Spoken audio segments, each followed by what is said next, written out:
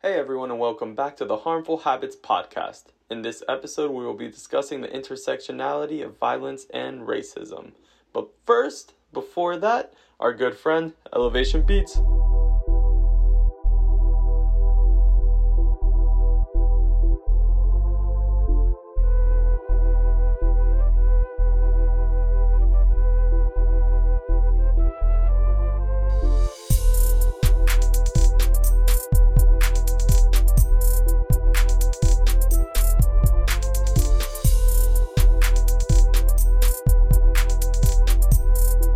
So, season what?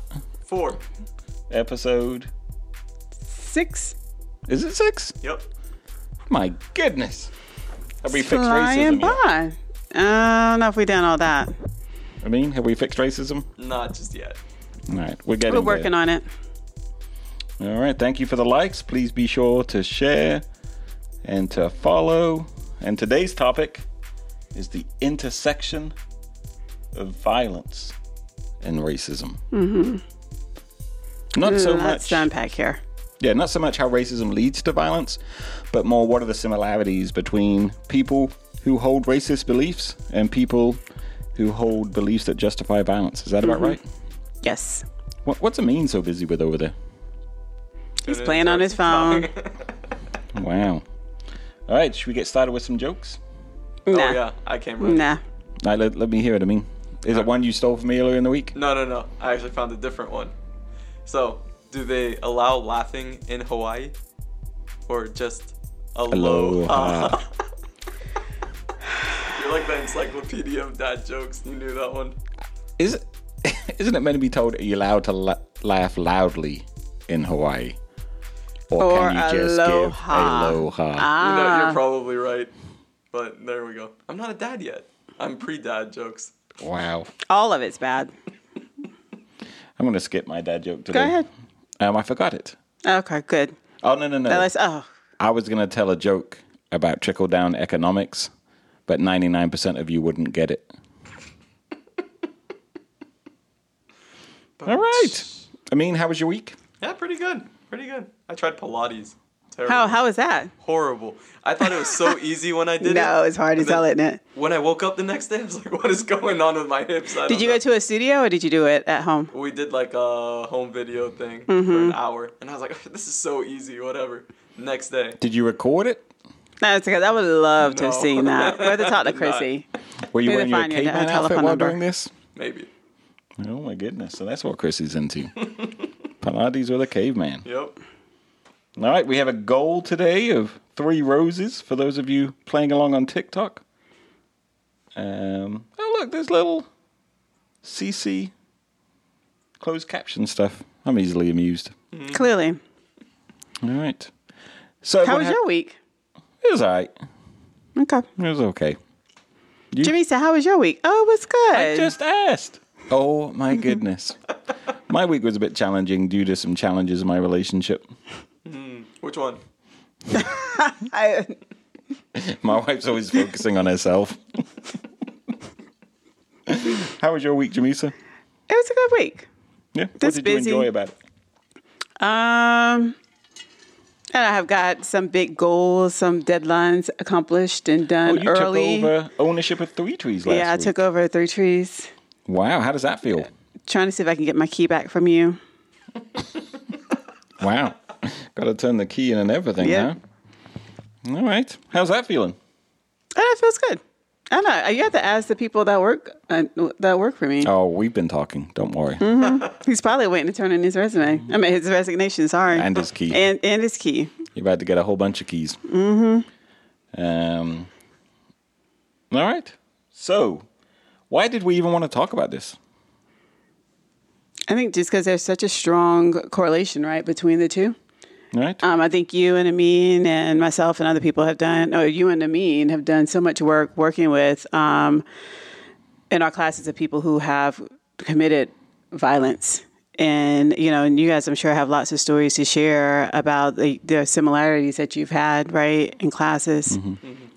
And so today's episode, just for those of you just joining us who had the good fortune of missing out on the first 10 minutes of babble, we're going to talk about the similarities between beliefs supportive of racism and beliefs supportive of violence. And for those of you who don't know, at Three Trees, we've spent the last 15 years working with individuals who engage in domestic violence and sexual violence and things like that. And there's so much overlap. So we'll get into all of that. We'll talk about all of that. All right. So to begin with, Amin, what are some of the similarities you see between violence and racism? Beliefs that support violence and beliefs that support racism. I think there's a lot of it. I think there's a lot of lack of empathy going on with that correlation. And then going back to what Jamisa was saying, with our own classes, we see it's a lot of those, I guess, conservative beliefs existing in those classes, a lot of racist beliefs, a lot of homophobic beliefs, all these kinds of things in our clients that we see. Like have a lot of kind of conservative / traditional roots. Mm-hmm. Yep. Right. I think the inability, I think, to be challenged is a lot. That happens a lot. I think Amin has a funny story that he challenged someone, I think probably for about 6 or 7 months in the class. And what we were supposed to do, and the person was like, this is like the worst class ever because they were challenged. But just not being able to listen, and just, and sometimes it's what I've seen even yesterday is just people just not like, they hear what they want to hear and they just kind of just immediately move on. And so they come in with a certain sense of defensiveness that I think tends to occur in most of our classes. Mm-hmm. Yeah. Yeah, he literally told me this was his least favorite domestic violence program he's had to take. And it reminds me of a comment we just got. Like someone said, I was here for 2 seconds and heard racist and homophobes. I don't think we've even mentioned homophobes yet. It was just something they heard. Looks like we have some institutionalized folks. Good day. But it's the same thing. That's like that yesterday, we were just talking about. Like I would tell someone something yesterday, and I was just signing people in class, and like they heard one thing, and like you could see their F3 just shooting through the roof, and it's like, buddy, I didn't even say that, But they just, but the moment I was like, I gave them a second, it was like, nope, that's not what I said. They're like, oh, okay. But then there's no accountability to like, you know what, I like that person that just, that left the comment on TikTok is like, they just hear one thing and their F3, their defense is automatically up. And so another part of that is, so we got the defensiveness, that's a similarity. We'll dive into that. I think the spectrum is very similar. Like everyone would say they're not violent. Everyone would say they're not racist. But I think we all exist on a spectrum when it comes to these issues. And we have issues from low-lying issues to moderate to severe. But I think people always tend to look at the extremes with violence and racism. So we'll find, right, in domestic violence class, people will say they're not domestically violent because they've never punched her in the face or something. And they won't consider all the other types of violence, all the words they've used, or all the threatening behaviors they've used, or like threatening to kill family pets as violent because they've never physically. And so I think there's a lot of that spectrum that exists in both of them, in both domestic violence and in our approaches to racism. A third one, I think, is victim blaming. And so I don't know quite how to word this very well, but like anytime I go to a conference on domestic violence, it's full of women who statistically are not the ones who are engaging in lethal domestic violence. When you go to a Black Lives Matter conference, it's typically Black people individuals of color, who are not the ones who are engaging in marginalization of the Black community or acting as though Black lives don't matter. And so that's what I mean kind of by this victim blaming, that the victims, the people who have been impacted, are having to do all the work of the change rather than the people who are engaging in the behavior itself. And it almost feels like, I think, on the end of being a woman and a woman of color, it's like you almost feel gaslit at times because you're like, is it really happening? Because like I go to these conferences, you said domestic violence, and you're like, well, it's just only us in here. Yeah. And so I might be an outlier in today's conversation because I'm probably representing a demographic that if it changed the most could have the best impact on both of these issues. But a consequence of that is because, let's say, European American males are not impacted by domestic violence, because they're not impacted by racism, they also oftentimes have no motivation to change it. Like because it's an indirect positive that could happen to them. It doesn't like raise their bank account. It doesn't make their lives any easier necessarily. It doesn't make their kids' lives any easier necessarily, or they can't directly see that correlation. They have much less motivation to engage in change. And it's difficult to get people to change behaviors. Mm-hmm. It's difficult to motivate people to do the right thing. You said something, and I use this a lot in my private practice, about like people change when it directly impacts them, or people will change their behavior when it's harm. Well, it's so much pain that they have experienced as a result of it that they know at that moment, I have to change. Otherwise, like, people just kind of go about their day being selfish, and they kind of stay in their just tunnel vision, and they can't see anything outside of that because it does not directly impact them. Yeah, so I think people often change, like we think about evolution, and I remember this one biologist talking about fish only grew legs when they absolutely had to. They weren't growing them beforehand. Mm-hmm. And I think of change very similarly to that.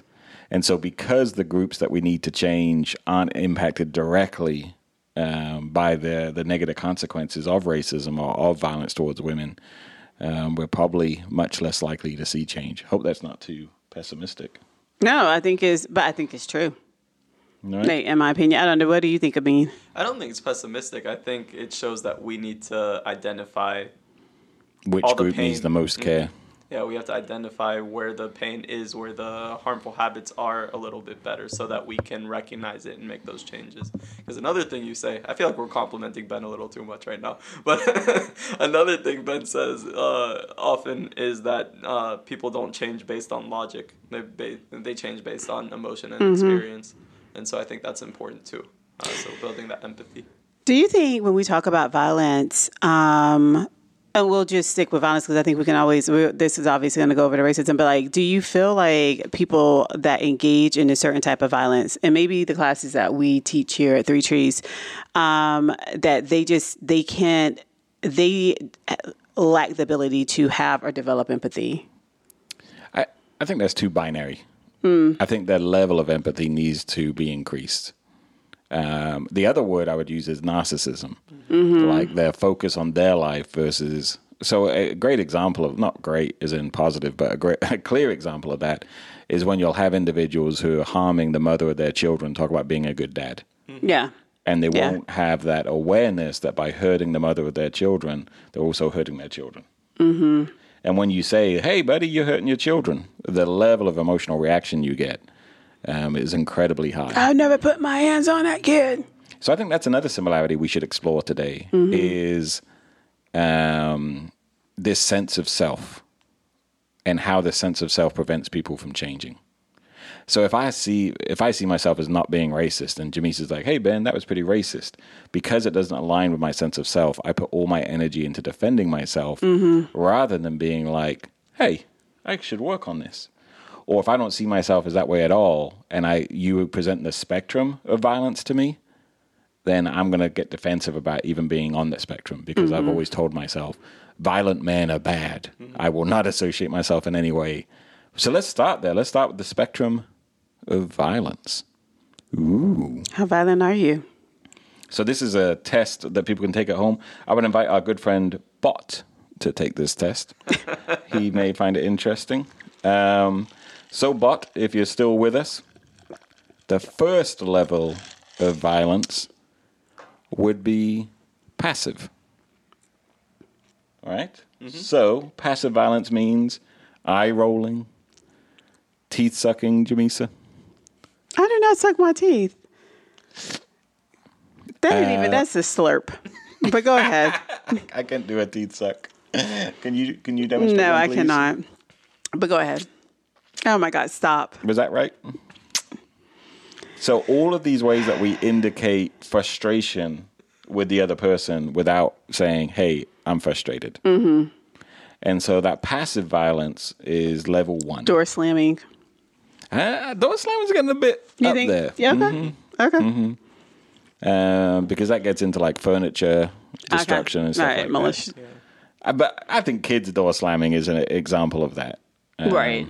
Right? So that'd be level 1. If you've ever engaged in any kind of that passive communication to express your frustration. And the reason we put it on the harmful habit spectrum is because when you use it, what does the other person naturally do? Do they say, oh my goodness, you sound frustrated. Let me fix this. No. What do they do? I think they start the question like, are you okay? They want to know what's going on. I want an answer. Or they joined you on the spectrum. And they start getting passive aggressive. Have you ever been passive aggressive with me if I've engaged in passive aggressive behavior? I'm way too frightened to do that. Go ahead. I'm way too intimidated by you. So Jamisa's favorite. Oh my gosh. Okay, again, let's talk. This is Ben being funny. This is not Ben being serious. Passive form of passive aggressive communication is I wish you would. That is it. That's not passive. Yeah, I was gonna say That's we've moved up on the scale of that. That's threatening. Oh, our friend Debbie Deb joined. All right. So, level 1, passive communication. Mm-hmm. Level 2, you get into shaming and blaming. And this is where the individual tries to get the other person to change their behavior by shaming them or making them feel responsible for the problem. So The gaslighting stuff. You're getting into gaslighting. It's a whole range of behaviors. And this could be like me saying to you something like, oh, this is just like you. You do say that. So that would be a shame-based statement because I'm trying to say there's something wrong with you and this behavior is reflective of that problem with you. If you were to fix this behavior, then I wouldn't be experiencing this issue. Okay. So it's an attempt to change a reality by coercing the other person into change. What are some of your favorite attempts to shame and blame me? What's wrong with you? Why do you always do this? I should have married that other guy. I was going to ask me, how do I do this in the workplace? But hopefully I don't shame and blame anyone at work. I feel like we avoid most of these at work. Most. Almost. Some of the time. I don't like. At least on the days when Jamise is not at work. So that would be shaming and blaming. That would be level 2 on this kind of power and control or violence ladder spectrum, whatever you would most like to call it. Level 3 is, and I've flipped these recently, and tell me what you think. Did you tell us that you flipped them? No. Because they're in the book, they're not flipped, so that would be confusing. But we have it traditionally as cussing and fussing is the next. What did you flip it around to? Commanding and demanding first. I think we start to tell people what they're going to do and what they're not going to do before we go into cussing and fussing. Okay, well, we can debate that, but let's not. So let's go ahead. So let's just say we'll use the traditional one. Cussing and fussing is level 3. And this is where people start raising their voices and they start using names and derogatory terms for the other person. Once again, the illogical goal is that if you make the person feel bad enough about who they are, they will change their behavior and ease your problem. That's what violence is an attempt to change someone's behavior by externalizing responsibility to them to alleviate your internal responsibility for the problem that you're dealing with. Right. All right. So, level 3, cussing and fussing. Jamisa? What? Would you like to review any of your favorite cussing and fussing? I don't cuss at you. All right. Level 4. And this is like that irony, right? Like if people knew us like outside the home, they would see me as the more verbal one. Oh and my vocal gosh. one. Now, are you trying to say you're a victim of domestic violence? But at home, I'm afraid to speak. Disclaimer, Ben is not afraid to speak. Thank you. I mean, At home, I get 3 coupons a day, and I'm allowed to use each coupon for one conversation. I'll allow you 3 conversations in the home. Will you please go on? I am about to get into cussing and fussing and commanding and demanding. All right. The please is about to leave my vocabulary. So, are you okay if I use one of my coupons right now? Please proceed. Level 4, commanding and demanding. And this is where people start telling the other person what they are going to do and what they're not going to do. Like, you're not leaving this house tonight. You're going to give me your phone. All this kind of stuff. Level 5, you get into controlling movement. Level 6, you get into like physical contact. Level 7, you get into uncontrolled. It goes upwards from there. What level do you all think is illegal? Hopefully you both know this as you teach domestic violence classes. Fussing and cussing. Yeah, level 3. And that's what messes people up. So once you get to level 3, you're reaching like a legal definition of violence. Never mind clinical. Right. I think clinical definition is level 1. Yep. So people don't identify themselves as violent, despite we all using these kind of violent tactics every day. Don't you? It's like one of the first few assignments, right? That people always mess up on. We have to explain like what they did and like talk about like where within this is, when did it reach this part of it being illegal by our state definition? And they always argue the point constantly about how they did not engage in any type of violence. So that is the spectrum approach to violence. And I think when most people hear that, they're like, well, damn it, I'm on the spectrum. I've engaged in violent behavior in the past. And whenever people come to our trainings, like professionals and stuff, they're like, I never thought of myself as violent anymore. And it helps people get past that thinking error. Mm-hmm.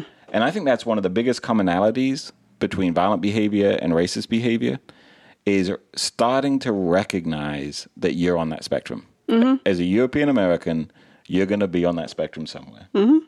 And once you recognize that, you can start moving down it.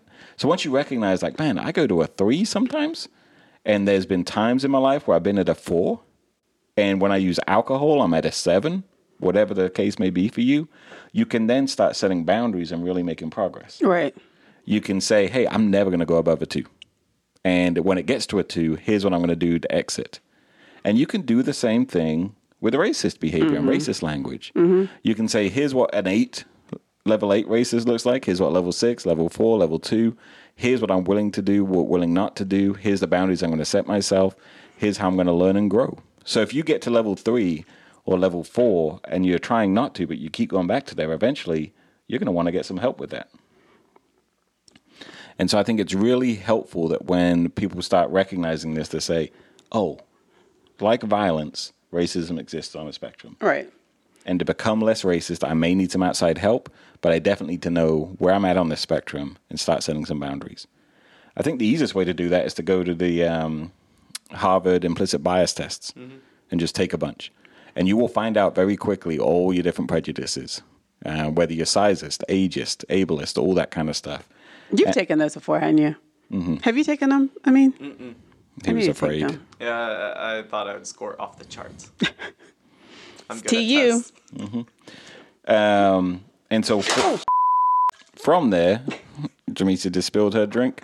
We'll leave that down there.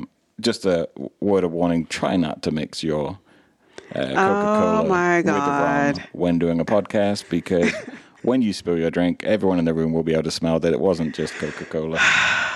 I can't. I'll be picking the kids up today, apparently.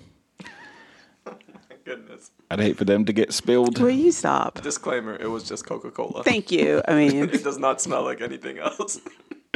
Amin has been coached by our lawyers, and he has all the disclaimers in place now. All right, so that was the first similarity that we see a lot of, is just the need for... Did you get it on Amin's couch? Yeah, I did. I'm sorry, Amin. I'm ruining your office. I don't care. Yeah, because you didn't buy the couch. All right. So blaming and shaming? It was. Quick example there. So, Amin, what level of violence do you typically reach?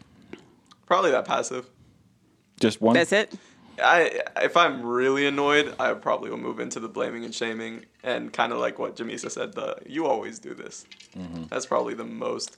I do go to fussing and cussing in soccer. Okay. Yeah.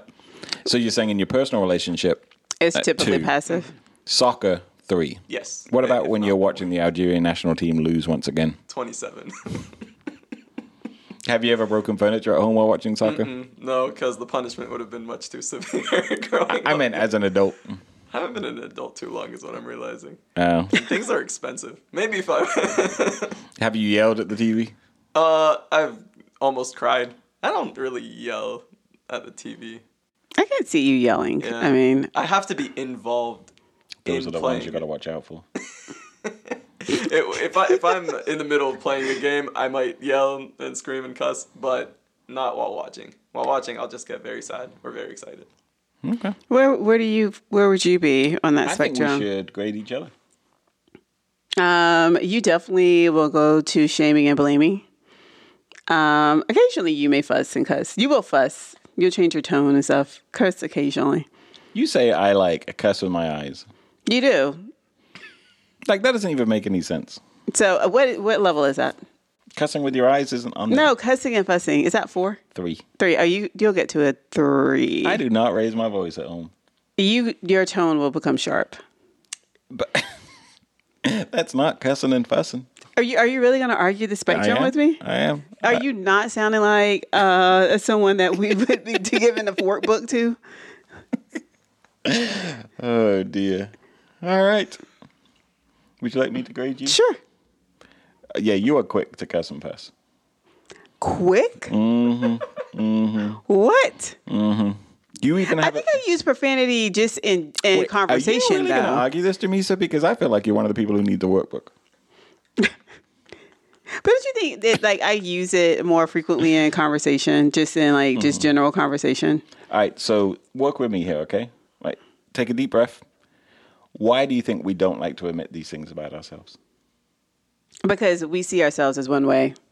We see ourselves as being, like, the most positive aspects of ourselves. That's who I think we try. A lot of people see themselves as. So I'm not going to be like, yeah, I would, like, get up in Ben's face and curse him out, because I don't want people. Even though she does. I don't want to think that about myself. I certainly don't want other people to think that about me. Mm-hmm. So then I'm not going to think that. And it's just an ego.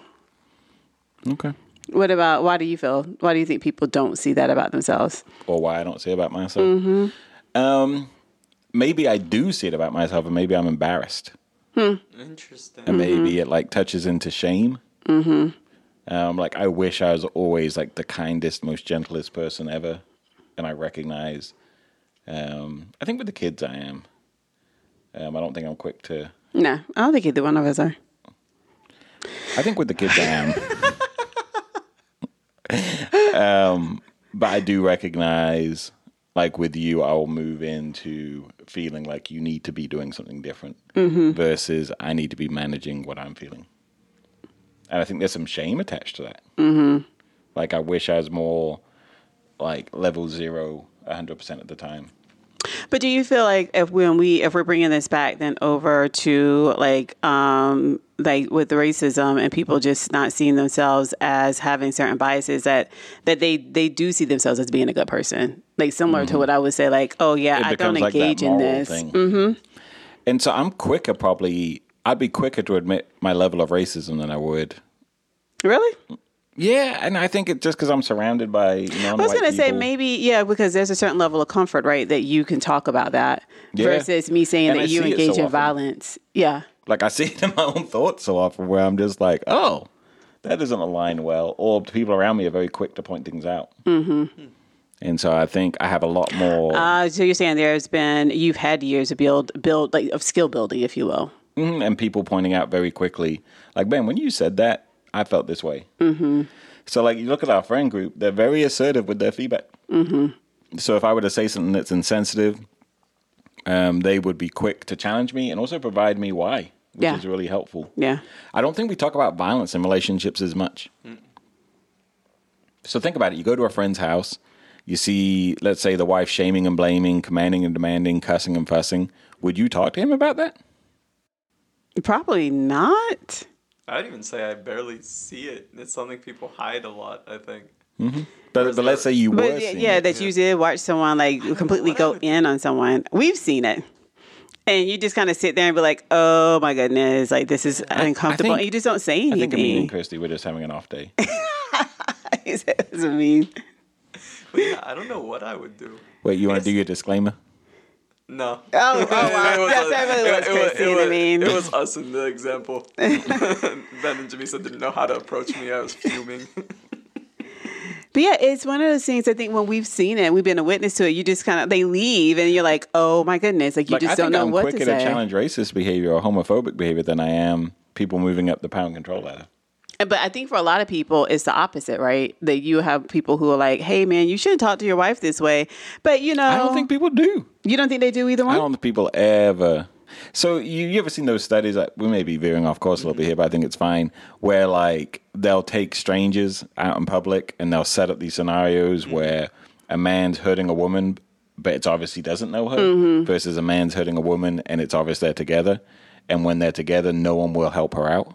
But when it's obvious they're not an item or not together, people will help the woman out very quickly.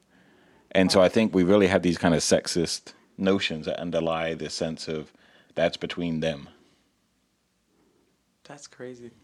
Do you think we like justify things somehow? Be like, I don't know what's going on between them. Yeah, it's like turning a blind eye to it. Like they just like I'm going to pretend it's not happening. Maybe. But it's also the cost of pointing these things out, right? Yeah. Like, But it's go ahead. Well, let's say, for example, that Amin were to be violent or something in front of us. Like, for us to point that out means we're probably never going to hear from him ever again. Huh. I'm glad you guys value me so much. That's why you didn't approach Yeah. me. Mm-hmm. It's like, oh, don't say anything. I mean, I need him. So Back at work on Monday. I put a post on the old Instagram stories today, and it was a quote from someone, and it said something like, people who are willing to hear feedback about themselves without running away are the most likely to grow. But I think, Then we're in a sad state. Mm-hmm. For real. and I think that kind of reflects what we're talking about here, whereas we don't like to hear if we're racist, we don't like to hear if we're violent, what level we may be at on that. Because I think the moment if you were to challenge someone even about violence within their relationship or even with their kids, like people will go in and like, how dare you come and talk to me about how I raise my kids or how I am in my marriage. And again, I'm sure the same thing would occur if you were telling someone like, hey, that comment you made was sexist or it was racist or homophobic, that, you would get similar type of feedback. Yeah. Well, yeah, we're in a sad state then. End of the podcast, end of this episode. So, what about in your personal relationships with friends and with your partner? How comfortable are you challenging the power and control ladder, the spectrum, and also the racist spectrum, the homophobic spectrum, all those kinds of things? Yeah, the racist and homophobic spectrum, I think I'm quick to challenge it. And I don't know if I've encountered too much, or maybe... What strategies do you use? Just, hey, that's not okay. And if you're going to keep talking like that, I don't think I'm comfortable being around you. Okay. And that's about it. I remember when we did that podcast that did not air with the person that you knew, and they were engaging in language that we all felt was not very consensual. And we were surprised, right? Because Amin said he called the person afterwards, and it's like... For like 3 hours. And I was like, please, like, tell me like one thing to make me keep this friendship going. And he didn't. At the end, I was like, I don't think I can be friends with you. And yeah, that was a long conversation and shocking. What leads to that determination that you don't think it's worth having a friendship? So there's this saying, I don't think it's Algerian, it might just be Arabic in general. The person who I'll hangs go ahead around, and translate it for you. Oh my God. I'll translate it for you. But the person who hangs around the perfume maker smells good. And so it's like the people who you surround yourself with reflect on you. And so Is that like if you lay down with dogs, you'll get up with flies or whatever? Fleas. But Yeah, I I don't think guess. so, babe. But go ahead. But that's a more Onward, positive version yeah. of it, yeah. But yeah, so in general, like when they show these things, and even after you have a conversation explaining kind of the pain and the where you're coming from, and them not receiving that, and it's like, oh, you're also lacking empathy towards this, thing that's very important to me. So I don't know if I can continue this. Do you think if the person didn't defend what they were saying, their comments, but just being able to sit and listen, would that have made a difference? Yes. Okay. Yeah, I mean, Ben met my other friend, Ben, who's a more conservative guy, but when I tell him, hey, I don't appreciate this, I don't like this, whatever, he'll hear me out, and he'll even change a lot of the ways he talks about things or moves about things and acts on things, and obviously still not perfect, but... Is he your accountability partner in the Trump? The university? No. He didn't, but see, he didn't vote for Trump. He voted for Biden. He didn't enjoy voting for Biden, but he was like, I can't vote for somebody like Trump. And so I thought that was a respectable thing. Though you went to Trump University, Yeah, and he's still friends with you. Okay. Yep. Disclaimer, did not go to Trump University. I think you're more willing to tolerate it in your friend group. Tolerate the violence? So All of it. Racism, sexism. Racism? Wow. I'm offended. What are you talking about? I think you're more passive with your friends. I am more passive with my friends. I think maybe not so much now than I have been in the past. But when would I be around a group of people that would make a racist comment? You've been around people who've made very prejudiced comments. Okay. And maintained the friendships. Okay. And I think it's interesting to see how different people navigate it. Because I'm probably more like Amin. No, I mean, we've had situations where you have called people out that was at our house and we haven't heard from them again. So, Amin, you're welcome back anytime. You can go back now. So I think, but that's just the difference in approach to some of this stuff, I think. Why do you tend to maintain? I think I think when people make comments that I may not always necessarily align with, I think I would just, I'm curious about, I'm not quick. I think I'm more curious about like what is the context of what this conversation is even happening in. And I think for those people that have made comments like that, like I'm not close to them. You know what I mean? Like if you think about it, like I'm not close to them. I'm not saying it's bad. I'm just saying. Yeah, and I think there have been times where there have been challenges. I don't think they're challenges in the way that you would want them done. Like, I think you're very much like, I'm going to be very direct with you right now in this moment to say this is not okay. And you're welcome. And so my approach to things, I think, are very different than yours. And so you want to see, like, it's not a confrontation that you have, but it's a very direct conversation that you will have with people. And I'm not always that direct, not in that way, not in the way that you are. So you and me, Amin. You think we just don't care about losing people? Because for me, it's like... Wow, this became a... I know. I feel like I'm being ganked on. Like, me and Ben often talk about this, and I'm actually curious where you are with this, Jamisa, as well, but like we identify kind of as more introverted. And so the... You too? And so, at least me for sure. You're much more extroverted than me, Jamisa. Okay, go ahead. But, both of y'all. I'm definitely very introverted, right? So for me, I don't care to have a large friend group. And so the few people I talk to, I like to talk to about everything. And so when I notice there's like such a huge gap in where we stand on things, it's like, all right, well, don't need you in my life. And so it's very easy for me to just be like... And I think over now, at my old age of soon to be 47. I think you're changing. I was about to say that I definitely have made like these big shifts over the last 2 years. And my group is probably much smaller, and even people that I don't like, I would call associates. Like I'm less inclined to hang out with them. And for that reason, I think the people that I spend more time with now, we have more things, I think, similarities. We probably align in a lot of our beliefs about things. And those people that Ben is talking about, like, I probably don't spend as much time with them. And it's probably for those reasons. I think some of it, too, is like Jamisa is much more spectrum-based. You and I tend to be a bit more binary. With this kind of stuff. Probably with a lot of things when it comes to like relationships with other people. Like I will see this one thing that's happened with someone, but then I also will look at the bigger picture where I think. Do you think any of that's cultural too? And it may be. I'm less inclined to do that for people that are not of color. So if it's someone else, I'm just like, yeah, and I'm done. Like I don't care. But I think if it's someone, my friend group, and if they are black and brown skinned people, I probably am more inclined to see it on the spectrum. Interesting. You come from what I call a collective culture too, right? Where family is very important, community is very important. I wonder if part of it for me is just that kind of like, I wasn't raised where... Like you're incredibly close to family, and you're okay. So I'm probably quicker to be like, and I'm done. It's not a value thing either. I was going to say there's a lot of you're value. You're going to play some more judgment? No. Like I agree with you in that there is a lot of like stock in my family about like you stick together, your family. If the people who are friends of family friends, like you stick with them. A lot within your family. Whereas I'd be quicker to be like, I'm probably not going to talk to them anymore. That's true. What do you think? I mean, you're the only other person besides me of color in here.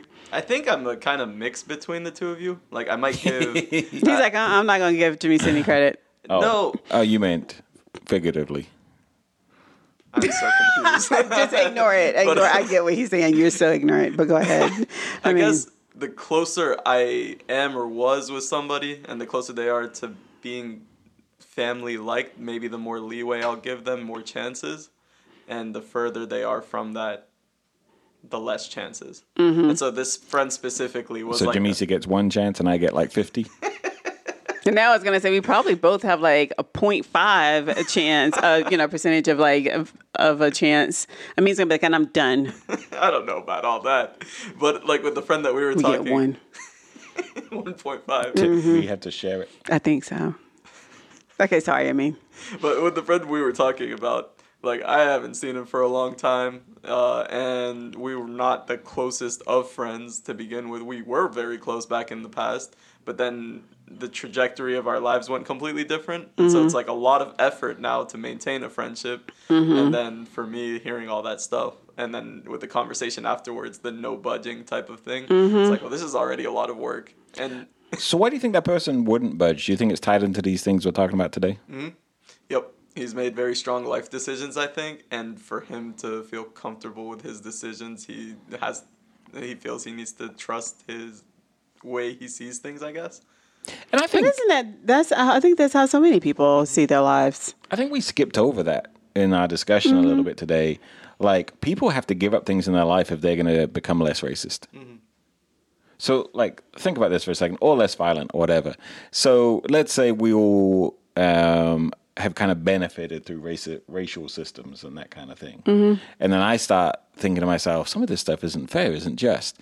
If I start changing those beliefs, and then I'm going to get put into this kind of emotional quagmire of, how do I still attend these events with Jamisa and Amin?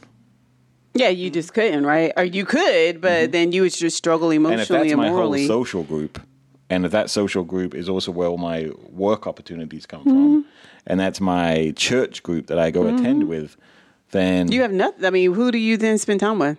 yeah, I might be.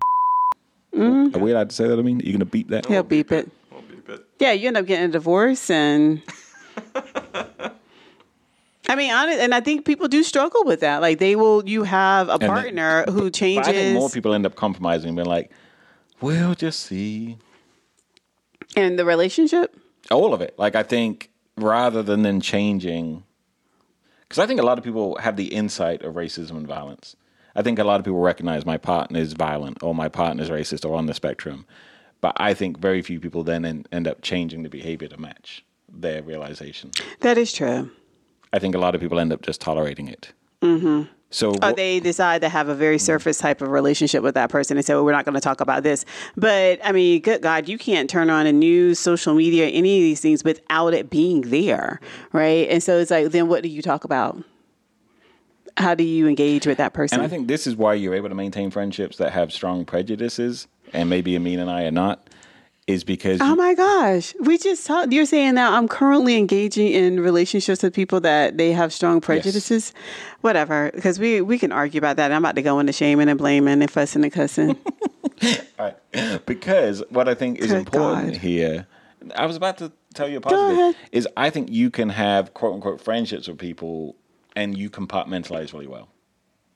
So you can be like, I enjoy like having coffee with this person, but not talking about politics. Whereas I think Amin and I are like, if we're close to someone, everything. Like, we're going to open up full board. Yep. Like, remember that day you came in the office and Amin was showing me that rash in a very private area? Like, that's kind of how we roll. Maybe a trusted pair of eyes. And if you think about the people that I'm really, really close to, they're very similar in that way. Like, if you think about like my 3 closest friends, they're all people who are very kind of like, let's talk about everything. Speaking of which, to the social group I'll be hanging out with tonight, there's some hemorrhoid conversation coming up. I mean, can you push those things back in? Oh my God. I can't. Apparently he's very close with our TikTok followers as well. And so I think that's some of the difference here, Jamisa, is I can't even come back from that. Like... is you're able to compartmentalize your friendships in that way. And you'll be like, so-and-so called me. I'm like...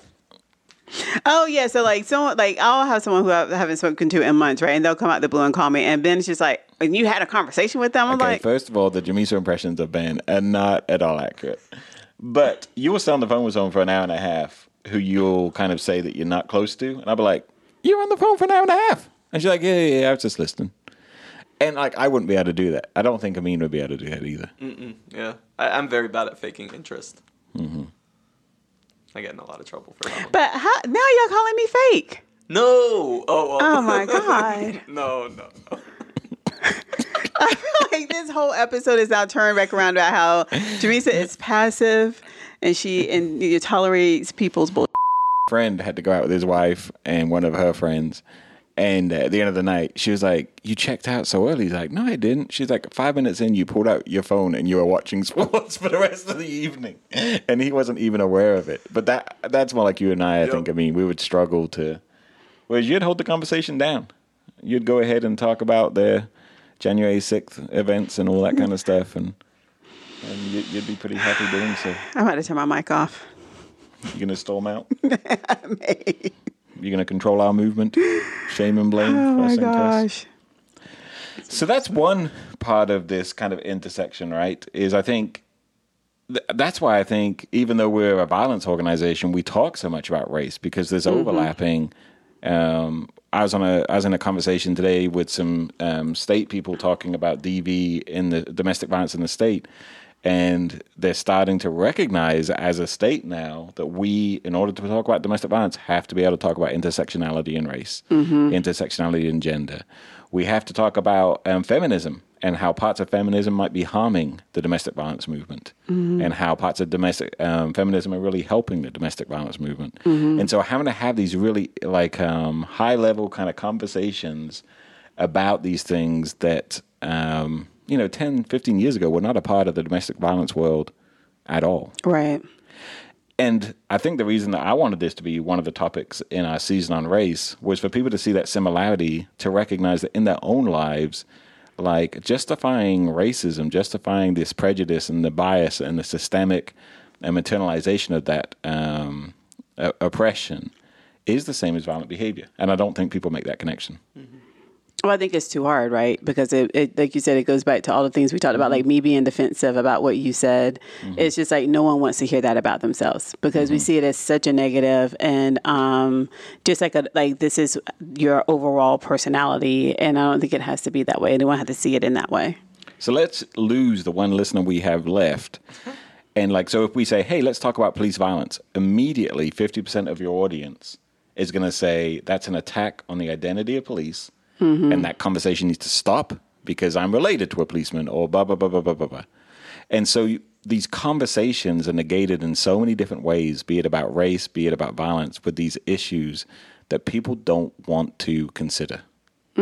So rather than, hey, us as a family, let's look at this, let's work it out, let's figure it out, let's become a less violent family, less racist family, people are quick to say, we're a happy family. You can tell so by our Instagram Christmas pictures. And we will not hear anything differently. Yep. And there's so much shame, I think, attached to just having open conversations about it, where people immediately move up that power and control ladder. So what do you think it would take for people to more openly talk about their levels of violence and their levels of racism? I mean, it goes back to the things that we just started. I mean, that we start talking about at the beginning of this season, and just kind of how we operate out of Three Trees, which is being able to emotionally regulate, to be able to even hear that, and then be able to even to do some self-reflection and saying maybe I am. Again, it that goes curiosity, right? I wonder if I am racist. I wonder what that would look like. I think the other part of it is being able to, and hopefully people are doing this a bit more. I doubt it. But just being able to think a bit more critically, just have some critical thinking outside, looking at other aspects outside of just, our bubble, whether it be the way that we get information about what's going on in the world, the people that we spend time around at work. Go and hang out with some different people than the 2 or 3 people that you typically hang out with within your office. Yeah.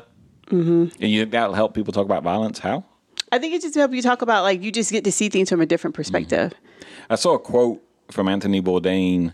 Obviously, it's one he made a while ago. But it said something like, what? Just looking at me. Go ahead. Go ahead. Anyway, he was saying, if you can do anything today, go to a bar, order a beer, and talk to someone next to you, regardless of their opinions on stuff. He's like, and just have a conversation and see if you can have fun with them. And I think we're frightened to do stuff like that. Yeah. Because people move up that power and control ladder so quick. We were finding with our TikTok that it almost become inflammatory in areas. And so we're like, hey, let's switch our tone a little bit. let's start kind of showing people how to focus on creating bridges, but also being clear about our opinions. Right. Being clear about what we believe based on experience, not just emotional, but what we've learned in our 20 plus years of doing this kind of work. And what is so amazing to me is that, however long I have been teaching classes, be it domestic violence, sexual violence, treatment or whatever, Have you graduated yet? I had not yet. I found that the mentality of the people in those groups haven't changed much. I mean, correct me if I'm wrong. You probably do more classes than I do now. You don't mean the individual, you mean the collective collective mentality. I thought she was just admitting the programs that, No. The collective mentality of the people that are participating in the group. It's so similar. Yeah. It's copy paste. Yeah. It literally is. I mean, you can go back to 15 years ago to the present, and you think about if we were to write down collectively, these are the thoughts, these are the opinions, these are the quotes that the people and the group have, and 15 years ago to present in 2023, and it would be the same, if similar, if not the same. Mm-hmm. Yep. All right. So we continue to encourage people to be curious. Mm-hmm. To really regulate your own emotions well. I think the three of us are as guilty of that as anyone else, of just getting frustrated with the harm that's being created, which leads us to kind of shut down conversations and things like that. So that these conversations can happen. But even when someone challenges you, and I try to do this in my practice, if someone comes up with a thought or something and it's some sort of cognitive distortion, even asking people where's the origin of this? Where'd you even get this from? Mm-hmm. So if you were to challenge me and say, Jamisa, you yell at me every single time I don't know, what did you do? Clean the countertops off. And it's where, and if that's a constant for me, where did I get that from? Where did I get that behavior from? Can I trace it back to? Oh, you want me to? No, thank you. Okay. Did you get your outfit today from the Toblerone factory? The what? This is the color, I think. But the last thing I do want to mention... Thank you. I mean, because I thought you were going to say something before this ignorant comment came up. I do think me and Ben gave ourselves too much kudos for cutting off people whenever we disagree. I think there might be benefits to not doing so. And I wasn't giving myself kudos at all. I was just saying it's very different. For cutting people off when you disagree? Mm-hmm. Yeah. And so I think... I think that has a lot to do with our emotional... fragility around maintaining. Exactly. And so Jamisa being consistent about her points and still talking to these people over all these years, maybe eventually they have somebody to go to ask questions once they become curious, having a friend like that. So thank you, Amin. Yeah. When are you seeing Clayton Bigsby next?